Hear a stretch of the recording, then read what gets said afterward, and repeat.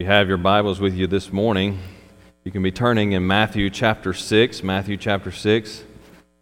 You're looking at verses 5 through 13 this morning. Matthew chapter 6, verses 5 through 13. Now, let me ask you a rather serious question this morning. How is your prayer life? How is your prayer life? Is it vibrant? Is it effective? Or is it non-existent or nearly non-existent? Sadly, today in the Western church, and especially here in the American church, one of the most neglected of the spiritual disciplines is prayer. In fact, D.A. Carson notes, what is both surprising and depressing is the sheer prayerlessness that characterizes so much of the Western church. It is surprising because it is out of step with the Bible that portrays what Christian living should be. It is depressing because it frequently coexists with abounding Christian activity that somehow seems hollow, frivolous, and superficial. Dear church, as we study a gospel-shaped outreach, we need to understand that if we attempt to do outreach without prayer, effective prayer, then our efforts are in vain. We are going to commit to gospel-shaped outreach. If we're going to commit to living the Christian life, then we must be effective in prayer. As we've been looking at gospel-shaped outreach, remember last week we answered the question, what is the gospel plan? What is the gospel plan? And we said last week that cursed by sin, our only hope of salvation is faith in God's promised Savior, Jesus Christ. Cursed by sin, because of the curse of sin upon us, our only hope, and the world's only hope of salvation, is faith in God's promised Savior, Jesus Christ. Now, this week, we're looking at the question, how should we pray? How should we pray? If we are to be effective in outreach, effective in evangelists, we must be effective in prayer. So, today, as we look at Matthew 6, 5 through 13, we learn this: effective prayer is God-centered prayer. Effective prayer is God-centered prayer. So this morning, I want you to, as we look at this text, we look at the Lord's Prayer, His model prayer. As we look at this, I want you to learn the model of prayer, learn the pattern of prayer that Jesus teaches us as His disciples. And I want you to take that and go with that and put that into your prayer life. Use that in your own prayer life to make sure that your prayer life is effective. So let's go to our text this morning, Matthew chapter 6, starting in verse 5. And if you would, stand with me in reverence to the reading of God's holy word.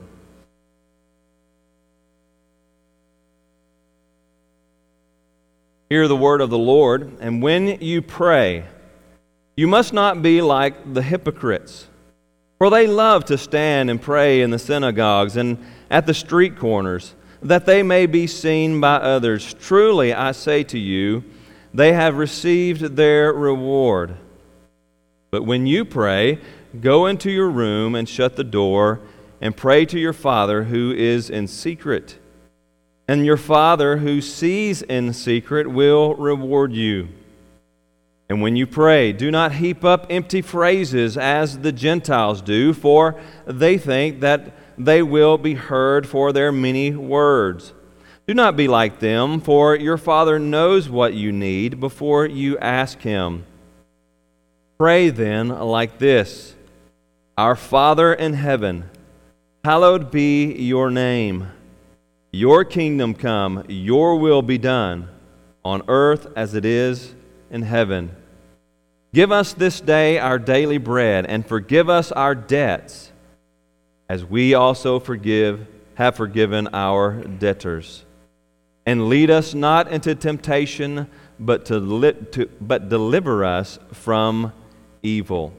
Amen. May the Lord add blessings to the reading of His holy, inspired, and inerrant Word.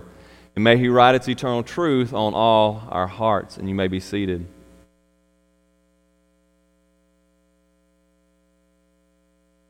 As we look at this text this morning, we are focusing in on the Lord's Prayer there, the Lord's model prayer. But let me give you some of the context here of our text. We are in the midst, at this point in Matthew chapter 6, we're in the midst of the Lord's Sermon on the Mount, His Sermon on the Mount. And the Sermon on the Mount it's a sermon to His disciples.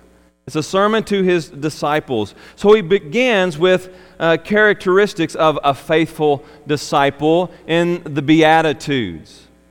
And then He moves to the ethics of a faithful disciple, telling them how they ought to live, how they are to think about anger and lust and divorce and oaths and so on and so forth. And then He comes to the prayer of a faithful disciple.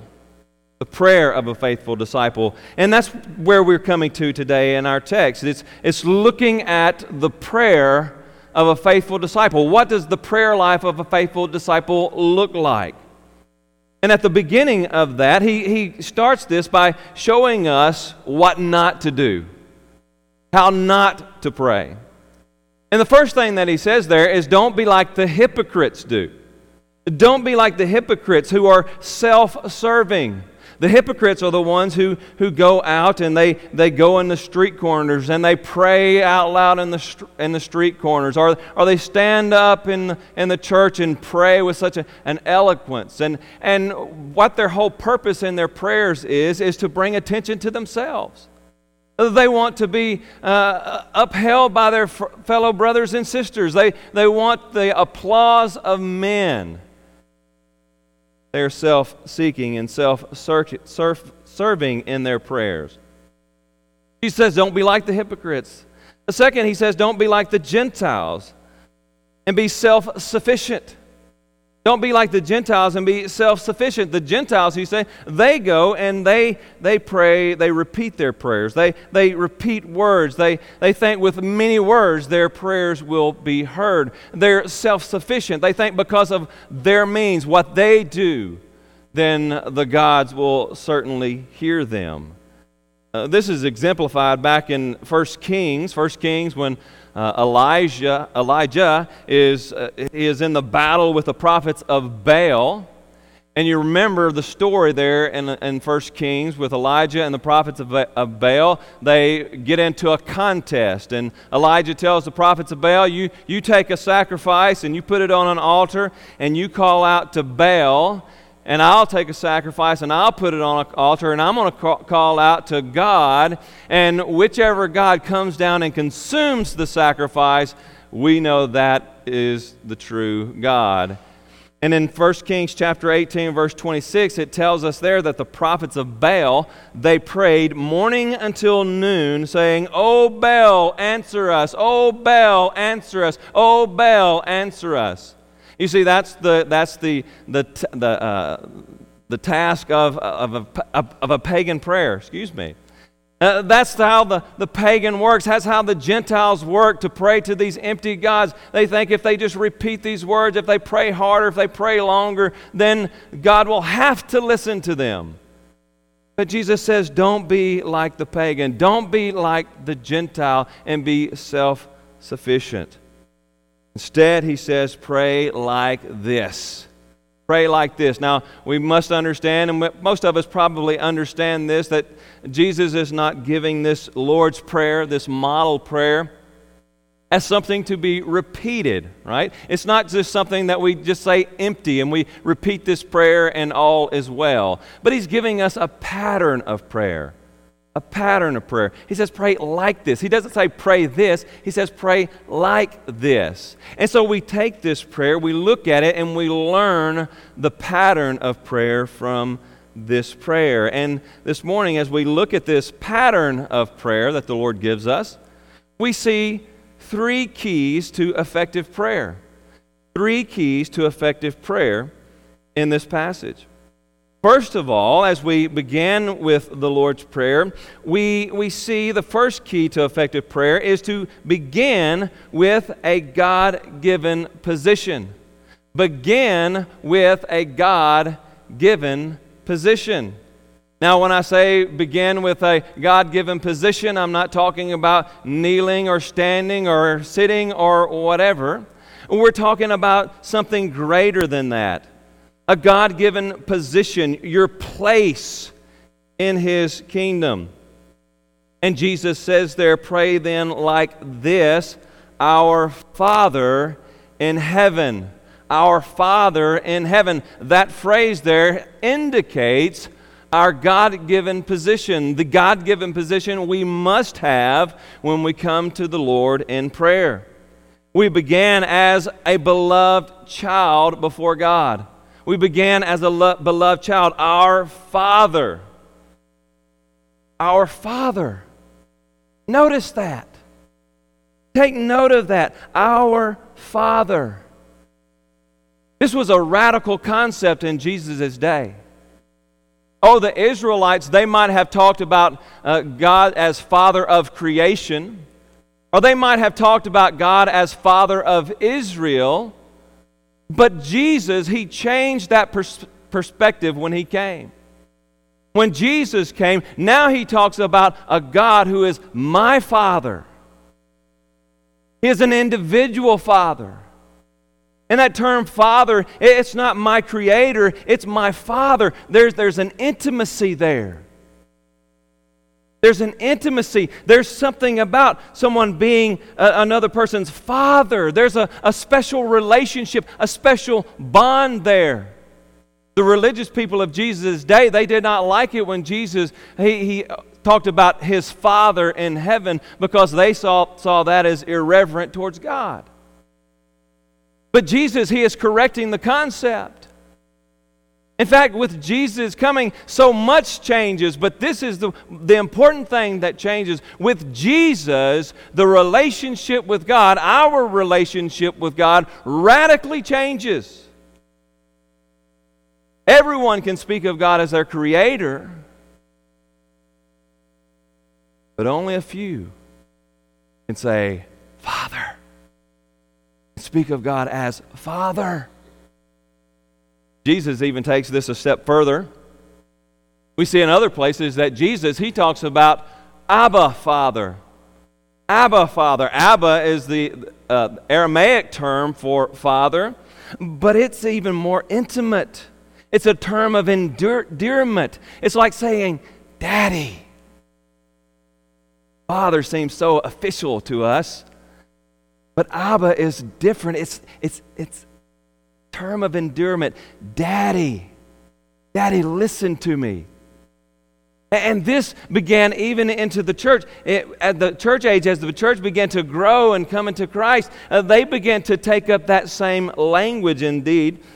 Paul tells us in Romans chapter 8, verse 15, he says, for you did not receive the spirit of slavery to fall back into fear, but you have received the spirit of adoption as sons, by whom we cry, Abba, Father.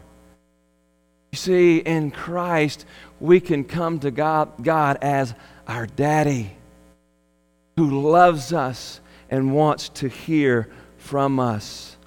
We began in a God-given position as beloved children of God. And we go on to say, before an almighty, all-powerful Father.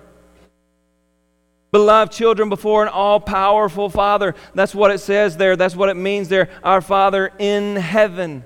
Our Father in heaven. Recognizing that God is in heaven is not just talking about the place in which He dwells. God doesn't just dwell in heaven. God is omnipresent. He is everywhere. But saying that our Father in heaven, it indicates God's position. It indicates His position. We are in the position of His beloved children, but He is in a position of sovereign God. He is God in heaven, Father in heaven. He is over all, ruling over all, powerful over all. Oh, dear Christian, do you see the wonder of this? We began prayer in a God-given position as children, beloved children of God, before an almighty, all-powerful, sovereign Father. Oh, what can stand before us? What can defeat us? When we are children of the Almighty God.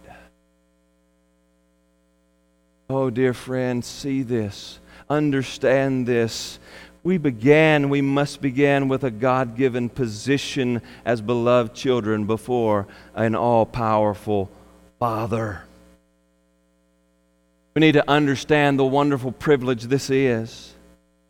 You know, the office of the president is one of the most powerful offices in all the world.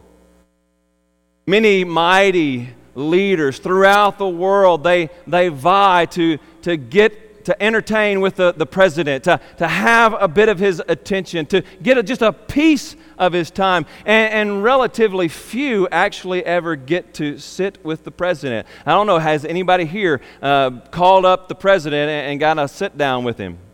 Right? That's a privileged position to be in. He is a powerful man, and not everyone gets in to see the president.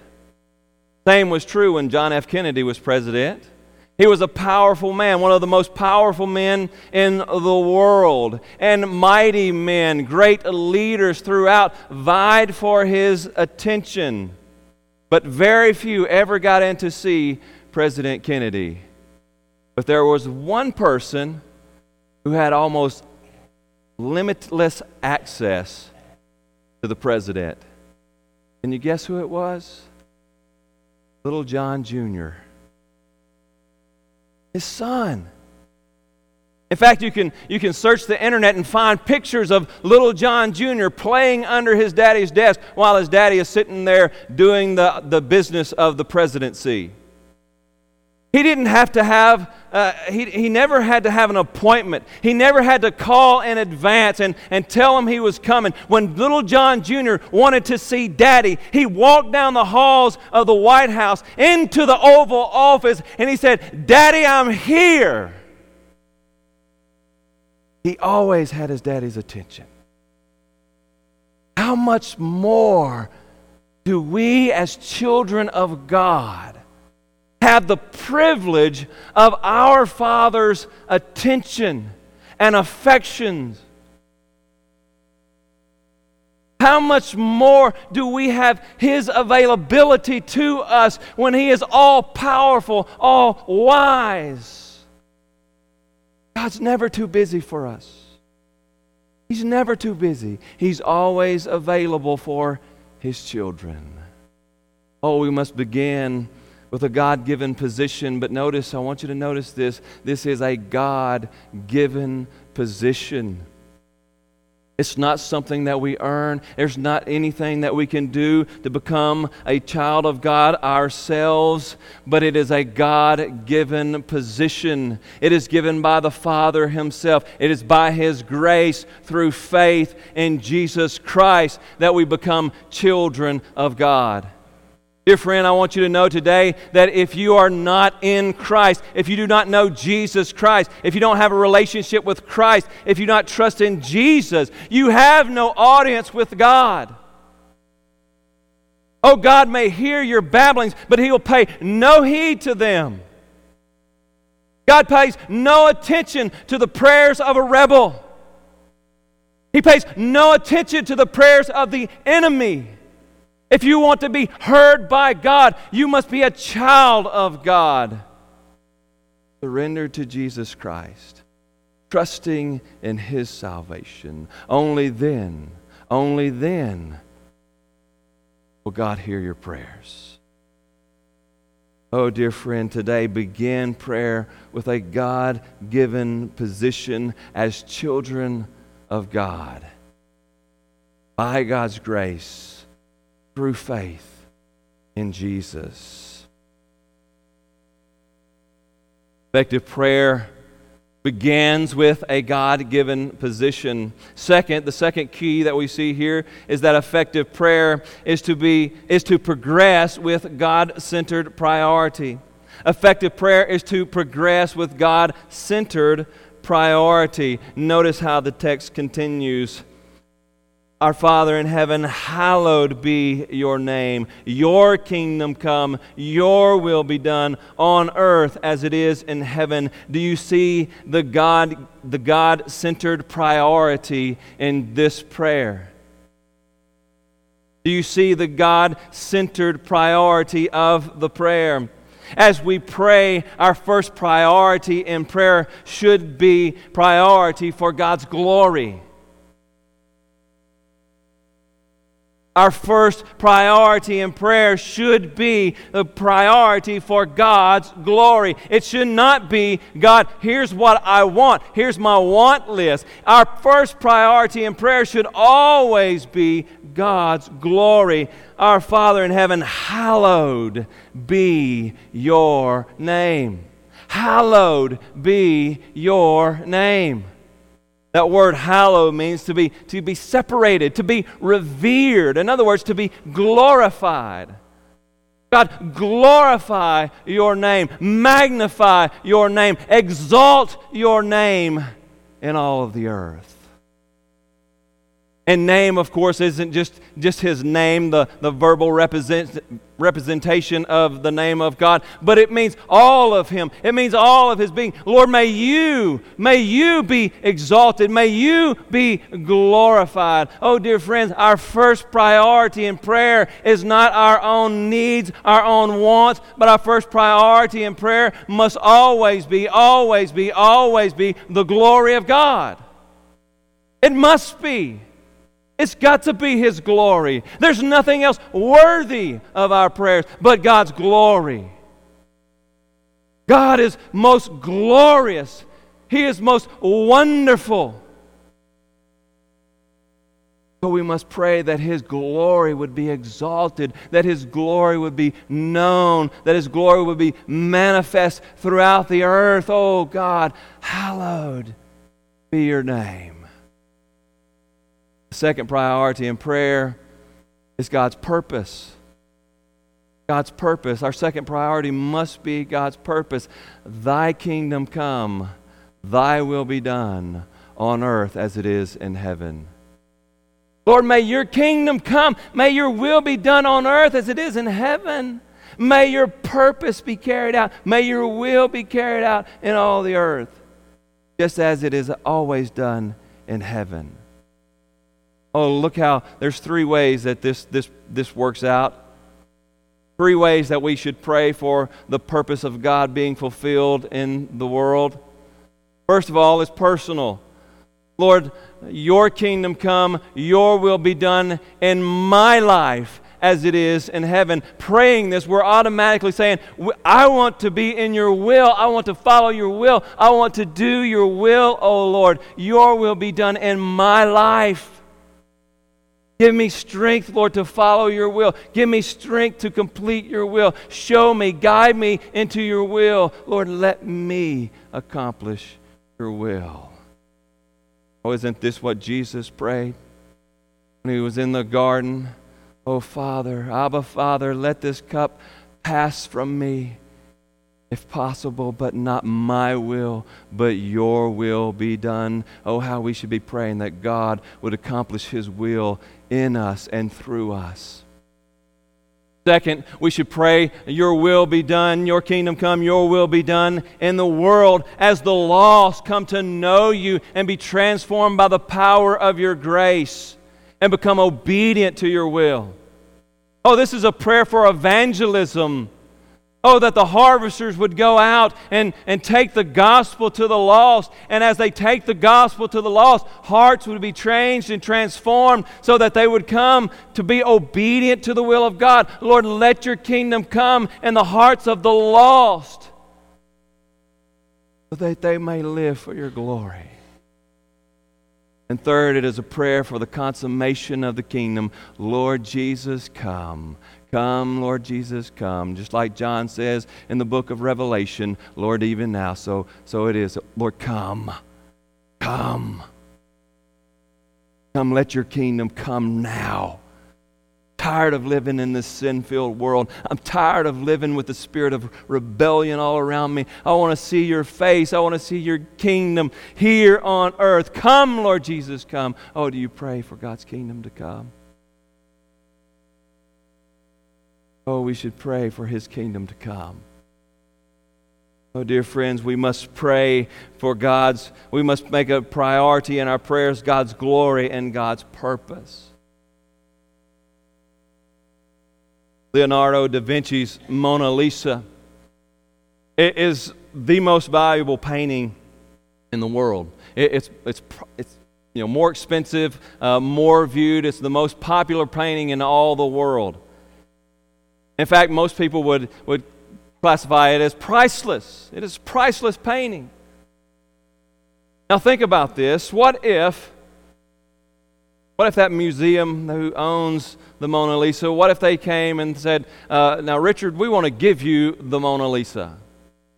I want to give you the Mona Lisa and let you hang it up in your house. Now, how foolish would it be if I took the Mona Lisa and I cut out the picture, threw the picture in a drawer, and hung the frame up on the wall? That would be pretty foolish, wouldn't it? Because it's not the frame that's valuable. It's not the frame that's precious. It's the portrait, the picture of Mona Lisa. That's what's so precious. That's what's so valuable. Yet, I dare to say that most of our prayers are an empty frame. We began, oh God, give me this, give me that, give me this other thing, and we leave out the glory of God. We leave out that which is most precious.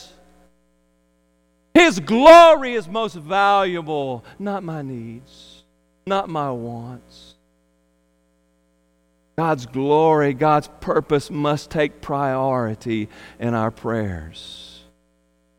Oh, dear friend, we began with a God-given position, and we progress with a God-centered priority. Even as Paul says in 1 Corinthians chapter 10, verse 31, so whether you eat or drink or whatever you do, do all to the glory of God. Dear friends, we should be jealous for God's glory. And it should take priority in all our prayers. Effective prayer begins with a God-given position. It progresses with a God-centered priority. And third, effective prayer must end with a God-dependent petition. Effective prayer must end with a God-dependent petition. Notice the last words of the prayer, the last few statements of the prayer. Lord, give us this day our daily bread. Give us this day our daily bread. This begins by asking for the physical needs, our physical needs. We need to go to God and recognize that He is the provider of all of our physical needs. It begins there with that word give.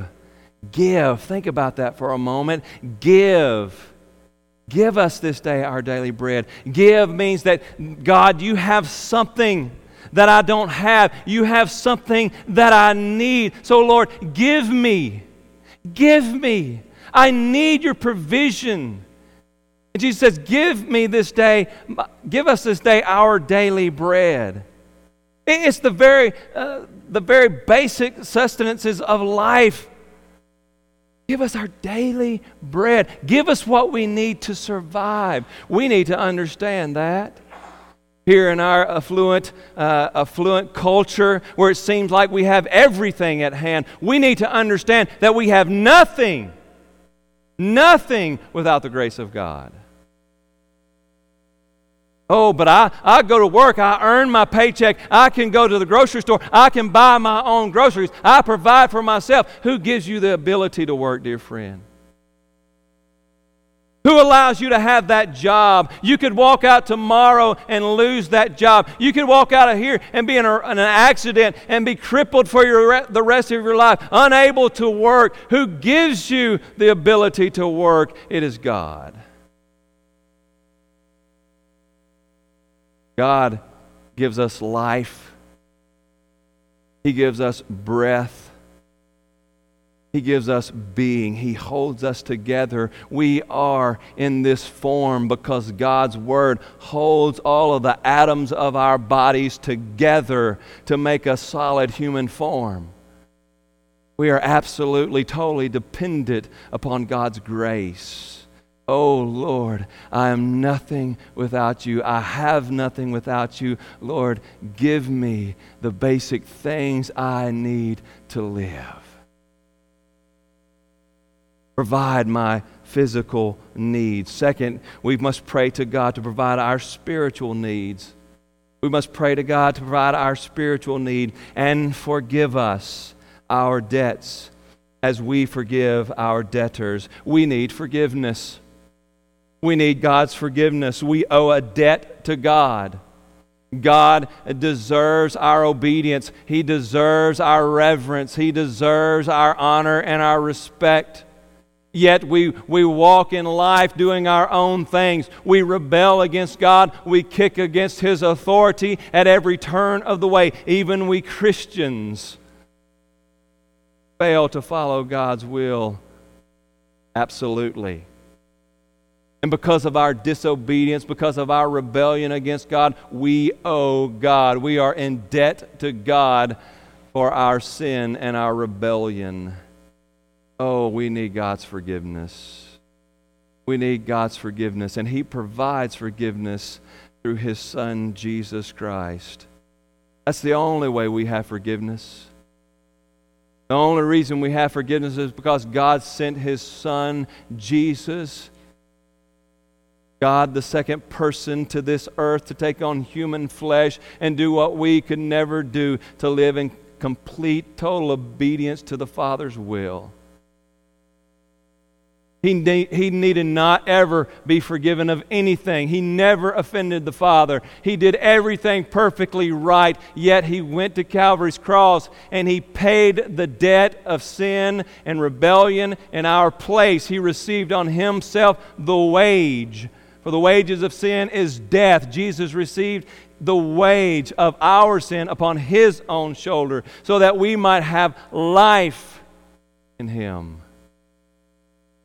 And God raised Jesus again from the grave 3 days later to show that every ounce of sin, every debt had been paid for. There's nothing left, and assures us of complete forgiveness in Christ. Oh, dear friend, do you know the forgiveness of God in Jesus? Do you pray for forgiveness? Now, notice this as well. As we also have forgiven our debtors. Forgive us our debts, as we also have forgiven our debtors. What does that mean? Certainly those who have been forgiven much ought to forgive much.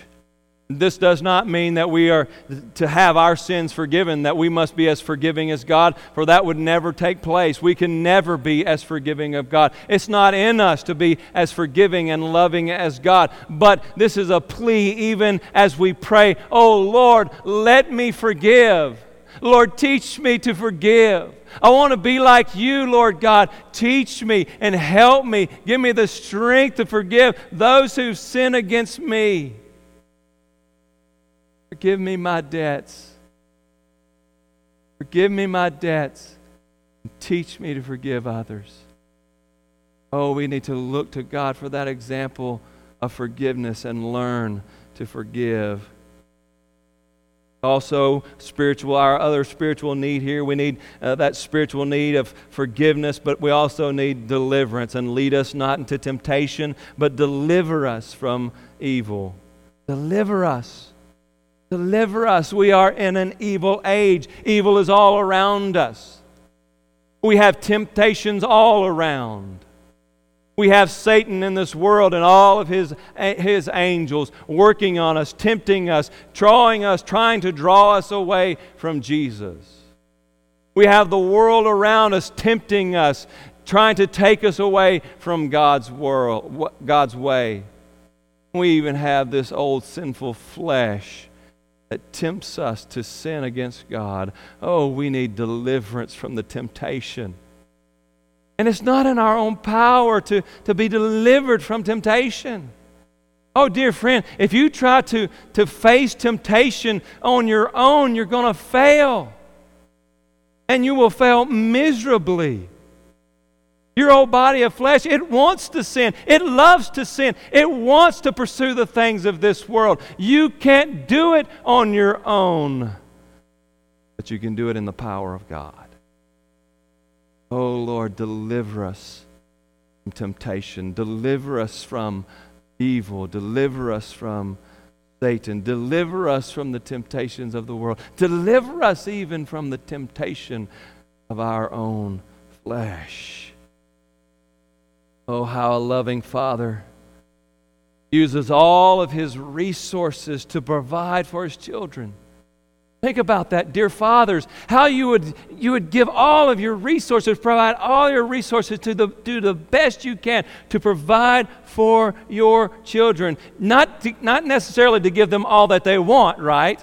Because not all that they want is good. But dear fathers, I would dare to say that most every father in here would do everything possible to provide for his children's needs. To give them what is good. How much more God? How much more God? In fact, Jesus makes that same point over in the Sermon on the Sermon on the Mount in chapter 7, starting in verse 7. If you want to look right over on the other page there, Jesus says to the disciples, "Ask, and it will be given to you. Seek, and you will find. Knock, and it will be open to you. For everyone who asks receives, and the one who seeks finds. And to the one who knocks, it will be opened. Or which one of you, if his son asks him for bread, give him a stone? Or if he asks for a fish, will give him a serpent?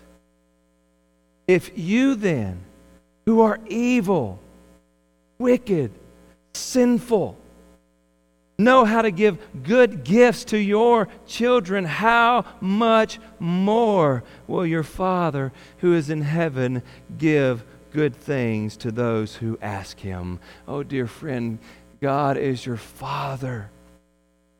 He wants to give you good things. He wants to pour out His blessings upon you. All we need to do is ask. Ask, and it will be given to you. Seek, and you shall find. Knock, and it will be open unto you. Oh, dear friends, depend upon God. In humble dependence, depend upon His grace and mercy to provide all of your needs. And with a God-dependent petition, trusting in God's provision at every turn. Oh, you know, God won't give you everything you want. Just like you, dear parents, would never give your children everything that they want. Because everything they want is not what's good. God knows what's good. And He will provide what you need most of all. Sometimes we don't understand that. Sometimes we get things and it doesn't seem very good. But one day in eternity, we will see how good it was. God loves His children. And He provides those things that they need. Oh, dear friend, God has unlimited resources, and God eagerly provides for His children's needs. Pray then. Pray with a God-dependent petition. Effective prayer begins with a God-given position. progresses with a God-centered priority, and ends with God-dependent petitions. Dear church, we need effective prayer. We need to be engaged in effective prayer. R.A. Torrey once said, when the devil sees a man or a woman who really believes in prayer, who knows how to pray and who really does pray, and above all, when he sees a whole church on its face before God in prayer, he trembles as much as he ever did, for he knows that his day in that church or community is at an end. We need effective prayer. We need mighty prayer warriors who will fall upon their face before God, who will fall down as beloved children before an almighty master and pray. We need mighty prayer warriors who will make God's glory the priority of their prayer. Lord, bring your glory. Let your glory be shown in us, in this church, in this community. Let your kingdom come. Let your will be done on earth, in First Baptist, in Bastrop, even as it is in heaven. And we need mighty warriors to fall on their face before God and depend upon Him for all of their needs. Oh, dear church, we must be dependent upon God. And the way we showed our dependence upon God is to fall on our faces before His throne of grace, trusting Him as our Heavenly Father and giving it all to Him. We can do nothing outside of His power. Oh, dear friend, will you pray? Will you devote yourself to prayer? Oh, maybe you have denied it. Maybe you have pushed it aside. Maybe you have not been effective in prayer because you haven't been praying. Oh, today make the commitment to pray, to be effective in prayer. Oh, dear friend, will you join me today? Will you join me in praying for this church? Praying for every individual member of this church, that we might be mighty warriors and mighty in Christ. Will you pray that the ministry of this church will take a great effect upon our community? Oh, that the light of the gospel might shine out from us. Oh, will you join me in effective prayer to God? Today there are some here, no doubt, that you've never known effective prayer because you've not begun in the right position. You're not in that God-given position. You're outside of Christ. You're living in rebellion. God will never hear you, dear friend. The only prayer that God will hear from you is a prayer of repentance, of turning away from your sin, turning away from your life of rebellion and living in disobedience to God, and turning to God in faith, trusting in Jesus Christ for your salvation. Today is the day that you pray, Lord, forgive me for my sin. Forgive me for my rebellion. I give my life to Jesus. And there you begin in the proper position before Him. And there you begin to see God hearing and answering your prayers. You've been living without Christ. Today, turn to Jesus. He died for you so that you might be a child of God. Turn away from your rebellion and trust in Jesus. Come into the kingdom. Become a child of the living God. Oh, Heavenly Father, what a wonderful privilege it is for us, Lord, to come to you in holy prayer, to stand before you as children. Not just as men, not just as women, not just as a created being, but we get to come to stand before you as children because of what Jesus did for us on Calvary's cross.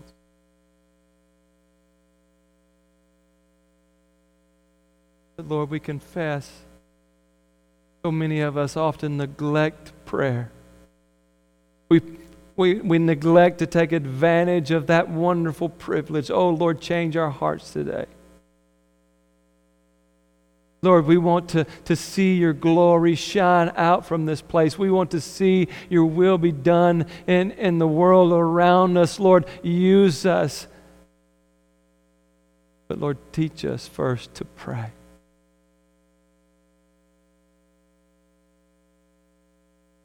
Lord, I know today there's some. They don't know you. They've been living in disobedience. Lord, I pray that you would open their hearts. Let them see Jesus and come to you as children. This I pray in Christ's name. Amen.